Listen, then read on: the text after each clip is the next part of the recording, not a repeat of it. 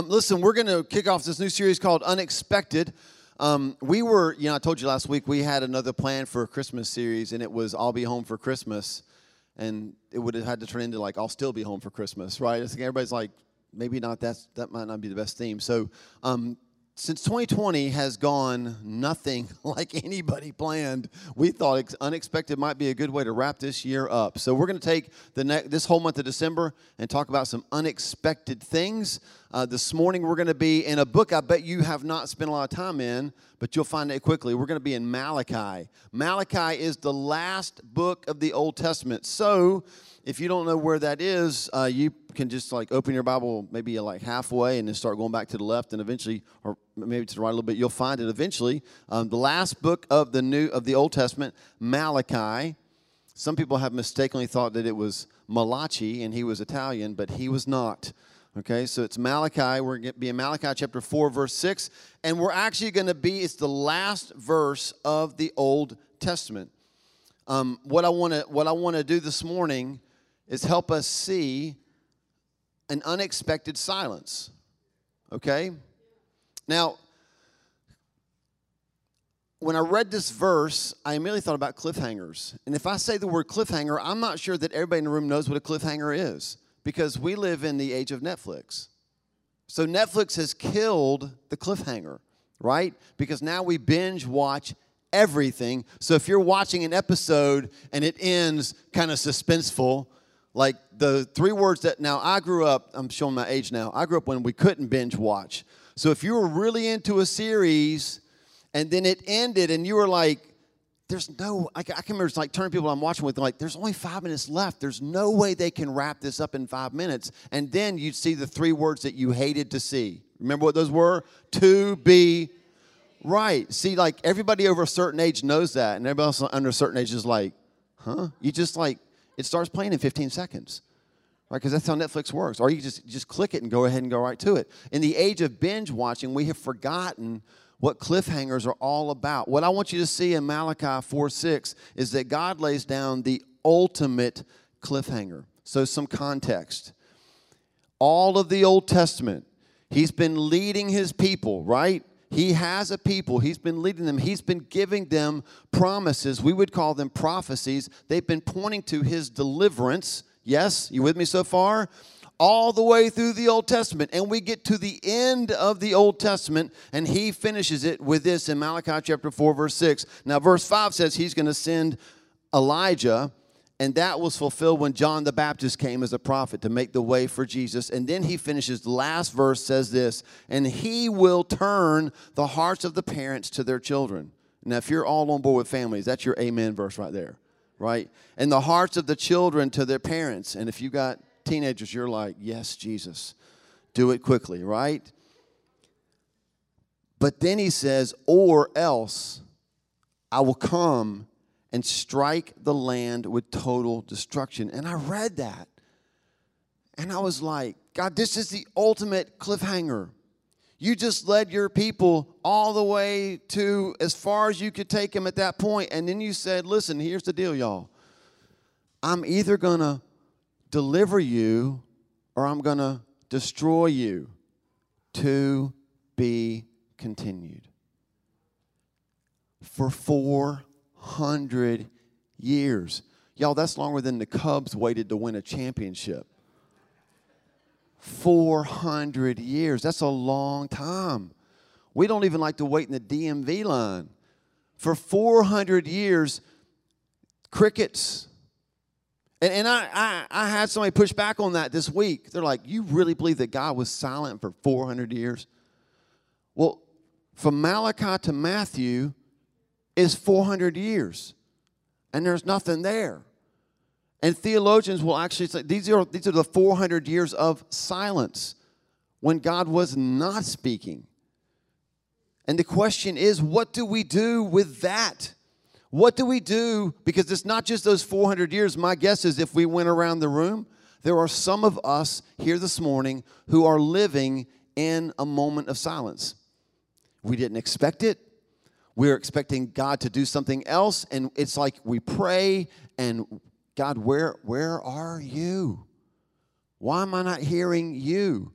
And so if we're going to come up against times of silence, we've got to know how to handle that. So this morning, all I want to do is I want to show you two benefits of silence. Now, some of you, if you're married to somebody who uses lots of words, you're like, I already know there's a benefit to silence, right? Okay? But we're not talking about your spouse right now, okay? We're talking about benefits of silence when God goes dark. Let's say it that way. When God silences, what is the benefit to us? Here's two benefits. Here's number one. The first benefit is that silence challenges us. Challenging doesn't sound like a benefit, okay? But here's what that means. Silence challenges the distractedness of our lives. We were just talking, right, about how sometimes God isn't as quiet as we think he is. Sometimes our lives are loud. And we have to tune in. Just because God is silent doesn't mean he's quiet. Okay, a couple verses for you to jot down. Psalm 19:1 says this, the heavens declare, that word means shout. The heavens shout the glory of God. The skies proclaim the work of his hands. Romans 1:20. All my outdoor people love this verse, right? For since the creation of the world, God's invisible qualities, his eternal power and divine nature have been clearly seen, being understood from what has been made, so that people are without excuse. Literally, creation speaks of God. So we could all right now go like, I read my Bible this morning. I had a quiet time. I didn't get anything out of it. I don't think God's really talking. And we could just line up and go out that door. We might have to walk a little bit to find some green stuff. But eventually we're going to find trees and we're going to find grass. We're not going to go to my house. You won't find grass there. But you know what I'm saying? We'll go somewhere and we'll start seeing, go just 2.5 hours and go to the mountains. 2.5 hours to go to the beach. Go somewhere and you'll see creation. And it's speaking of God. So just because he's silent does not mean he's quiet. Sometimes we're the ones that are distracted. When things get quiet, we start to wonder what we really want. So that's the second way it challenges us. It challenges the desires of our heart. Can I ask you a hard question? When things get silent in your life, when things get difficult, are you hoping for a solution to your problem? Or are you hoping for a savior to the world's problem? That's a deep question, isn't it? I find myself wanting God to fix my stuff. God, I don't like this time. This is very uncomfortable. I'd like for you to speak so I can get out of my mess. But sometimes God is working behind the scenes, isn't he? He's preparing something that's going to affect a greater good than just my own. Sometimes we want a quick fix for us more than a lasting fix for others. And so I would just say this. Some of us want a new word from God. And do you know what God wants? He wants faithfulness to the last word.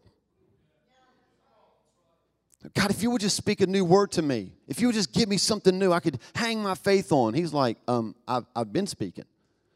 Have you been doing? Have you been obeying? Have you been leaning into what I've already said? So silence challenges us, doesn't it? It makes us start asking questions. What do we really want? Am I really listening? And here's the second benefit. Silence prepares us. We learn from seasons of silence. Lots of verses, I'm going to throw them at you. You ready? Here we go. First thing we do is we learn how to wait. Isaiah 40:31 says, those who wait for the Lord will gain new strength.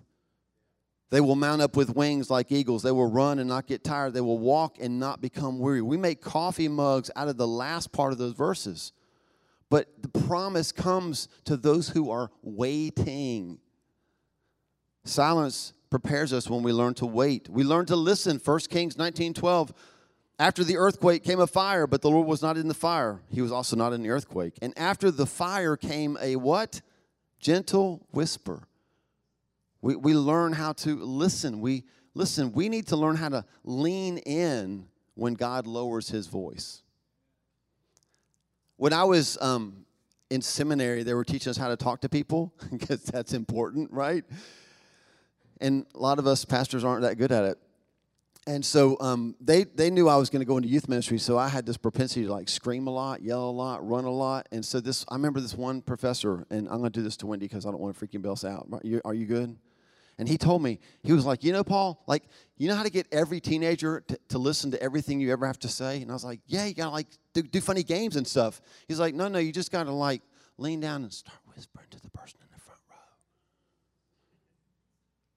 you really look good today. I'm so distracted right now. Because when the voice lowers, guess what everybody does? They lean in. I want to hear what that person's saying to that person. That's what we need to do with God. When God gets quiet, when it feels like he's silent, we need to learn how to lean in. And we don't do that well. We learn to trust. When God is silent, we learn to trust. Hebrews chapter 13, verse 5 says this, keep your lives free from the love of money. Be content with what you have. That wasn't actually the point. Aren't you glad? You're like, whew, thank goodness. Because God has said never, everybody say never. Never will I leave you. Never will I forsake you.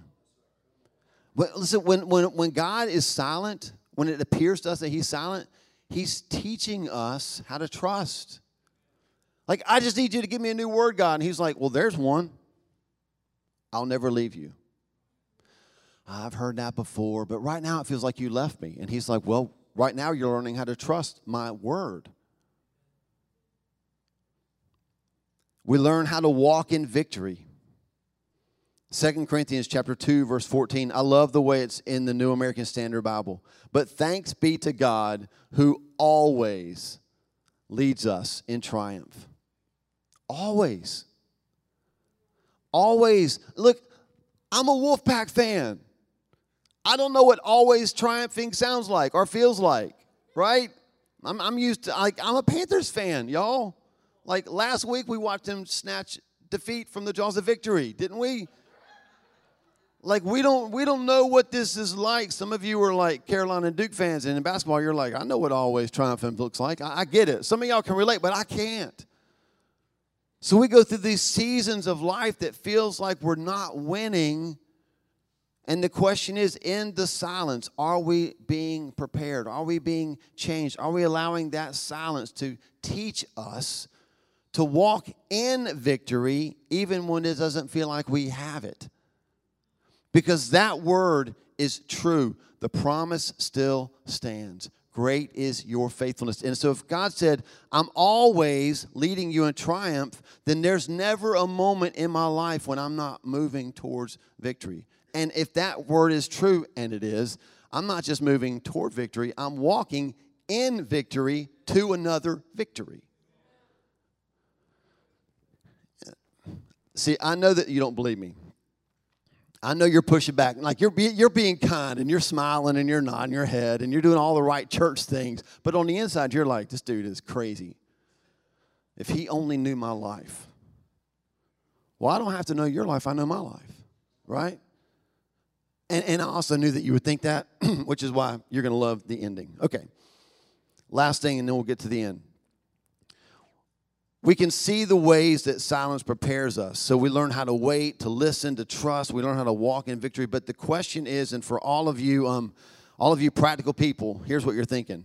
Okay, that's good, Paul. It prepares us, but for what, right? What is silence preparing us for?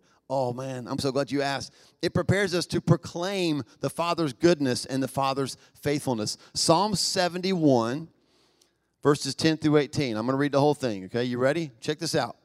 The psalmist writes, for my enemies speak against me. Those who wait to kill me conspire together. So would you say he's in a good season or a bad season? Sounded pretty bad, right? When people are conspiring how to kill you, that's not good. They say, God has forsaken him. Pursue him and seize him, for no one will rescue him. He says, do not be far from me, my God. Come quickly, Lord, to help me. May my accusers perish in shame. May those who want to harm me be covered with scorn and disgrace. But as for me. Now, where is David here? He's in a place where people are trying to kill him, right? Didn't we just read that? As for me, I will always have hope. I will praise you more and more. Now, we could stop there, and I could just challenge you with this. When God gets silent, guess what we tend to do? Get silent. Well, I can't really sing that song, Pastor. I'm not seeing that in my life right now. David said, I'll praise you more and more. My mouth will tell of your righteous deeds, of your saving acts all day long, though I know not how to relate to them. Do you hear that? He says, I'm going to talk about your righteous deeds. I'm going to tell about all the good things you've done, but I don't know if I can even relate to that right now. But I'm still going to proclaim it. Verse 16, I will come and proclaim your mighty acts, sovereign Lord. I will proclaim your righteous deeds, yours alone. Since my youth, God, you have taught me. And to this day I declare your marvelous deeds. Even when I'm old and gray, becoming more and more real every day, y'all. I'm not even happy about it, but it's happening. He did not ask my permission, but he's doing it. Do not forsake me, my God, until I declare your power to the next generation, your mighty acts to all who are to come. Can I tell you what God showed me when he put that psalm together with Malachi 4:6? I read Malachi 4:6, and I was like, God, you've got to be kidding me. This does not feel like you to give a cliffhanger like that. I mean, really like, hey, I love you, and I've given you all these promises, and I'm either going to restore you or kill you. It's like, that does not sound like the character of the Father that I know. And then he reminded me, verse 18. Now, we don't know what happened during those 400 years, but I think that verse 18 happened during those 400 years. I think that there were people who had seen God come through before, who kept proclaiming his goodness and his faithfulness until the next generation knew it, and that went on for 400 years, and then God spoke again. And guess what happened when he spoke? The word became flesh. And there were people that were ready to receive. They were looking, still expecting 400 years later. Because all through those 400 years, there were people that God had put in position to proclaim the goodness and faithfulness of God. They had anchored their soul in God's goodness, and they would not be persuaded otherwise. Listen, some of you are here today. Some of you are here. God has you in place right now to proclaim to a generation that even though God is silent, he's faithful.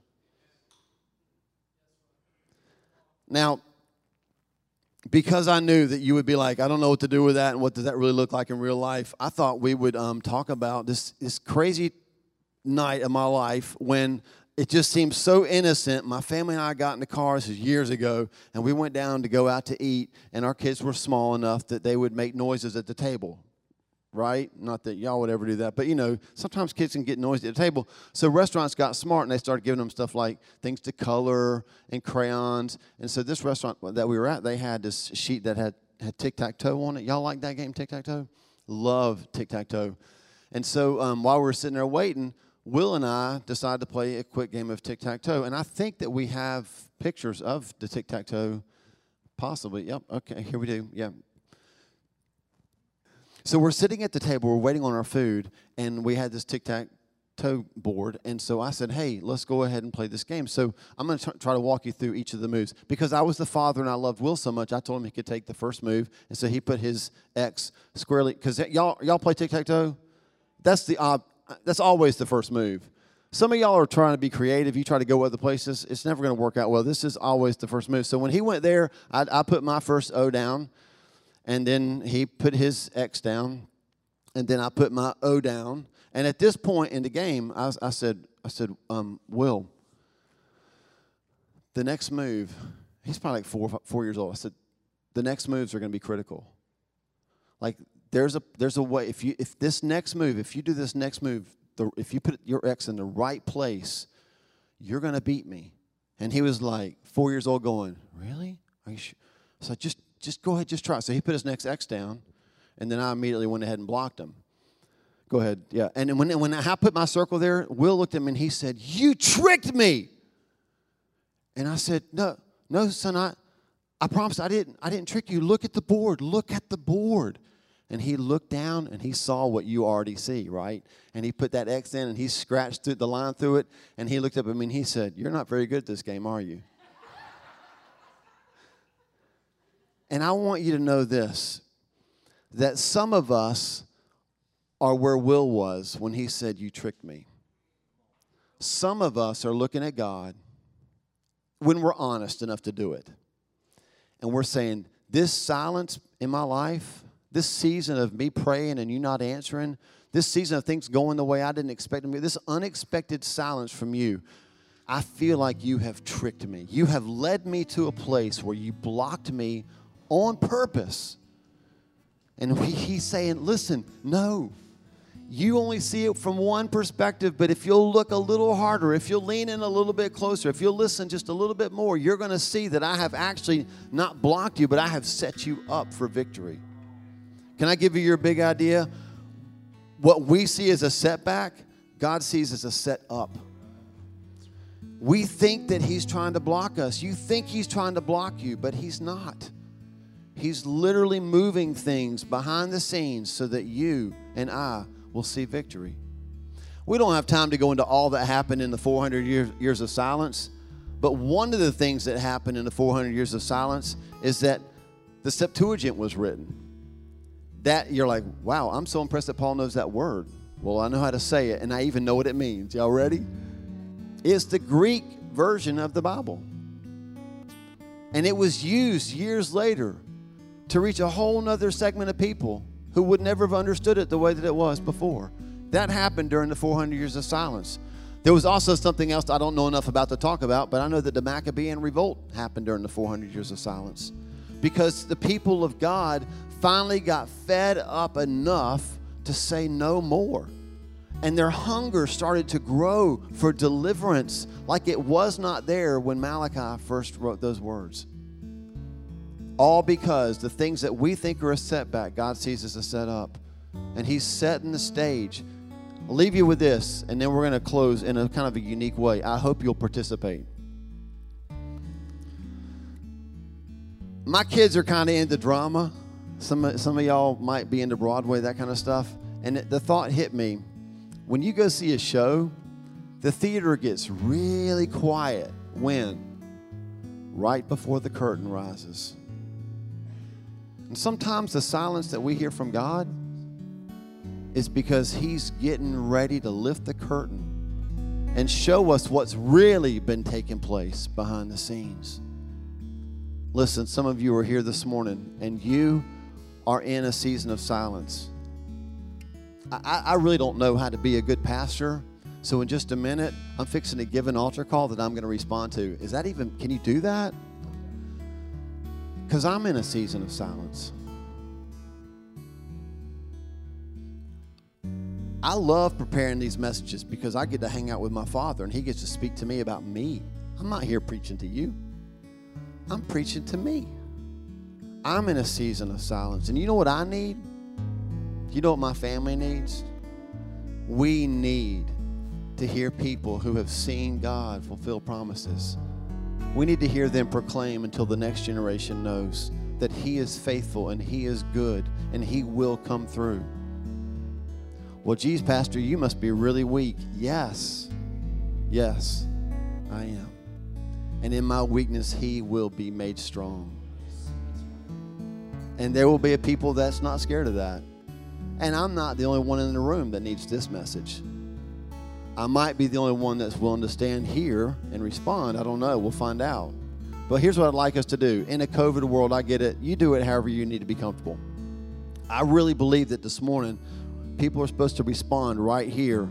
And then we're supposed to have people that get around them. And they're just going to sing that song. Great is your faithfulness. I've seen you move the mountain. Do it again. And we're supposed to, some of you are supposed to proclaim that over those of us who need to hear it. Father, in the next few moments, I've invited you. You just come and do what only you can do. Nobody else can do what you can do. We're not going to stand here and proclaim our strength. We're not going to proclaim our wisdom. We're not going to proclaim our creativity. We're not going to proclaim our Bible knowledge. We're going to proclaim your goodness and your faithfulness. And we will not be silent, God. You have delivered us from places to places so that we can, like David, proclaim who you are and what you do to the next generation. If you're here this morning and you're in a season of silence, I'm just going to ask you to get up out of your chair and just come stand with me, with Wendy. We're going to stand right here. I want you to come first. And then I'm going to ask those of you that you've seen God come through and you are full of faith this morning. I just want you to come and stand behind us. And even if you can't sing well, it's okay. I just want you to come stand here, and they're going to lead us, and you're just going to begin to sing. Come on, if you want prayer, you just make sure you get right up here on the front row. I'm still in your hands. This is my confidence. You never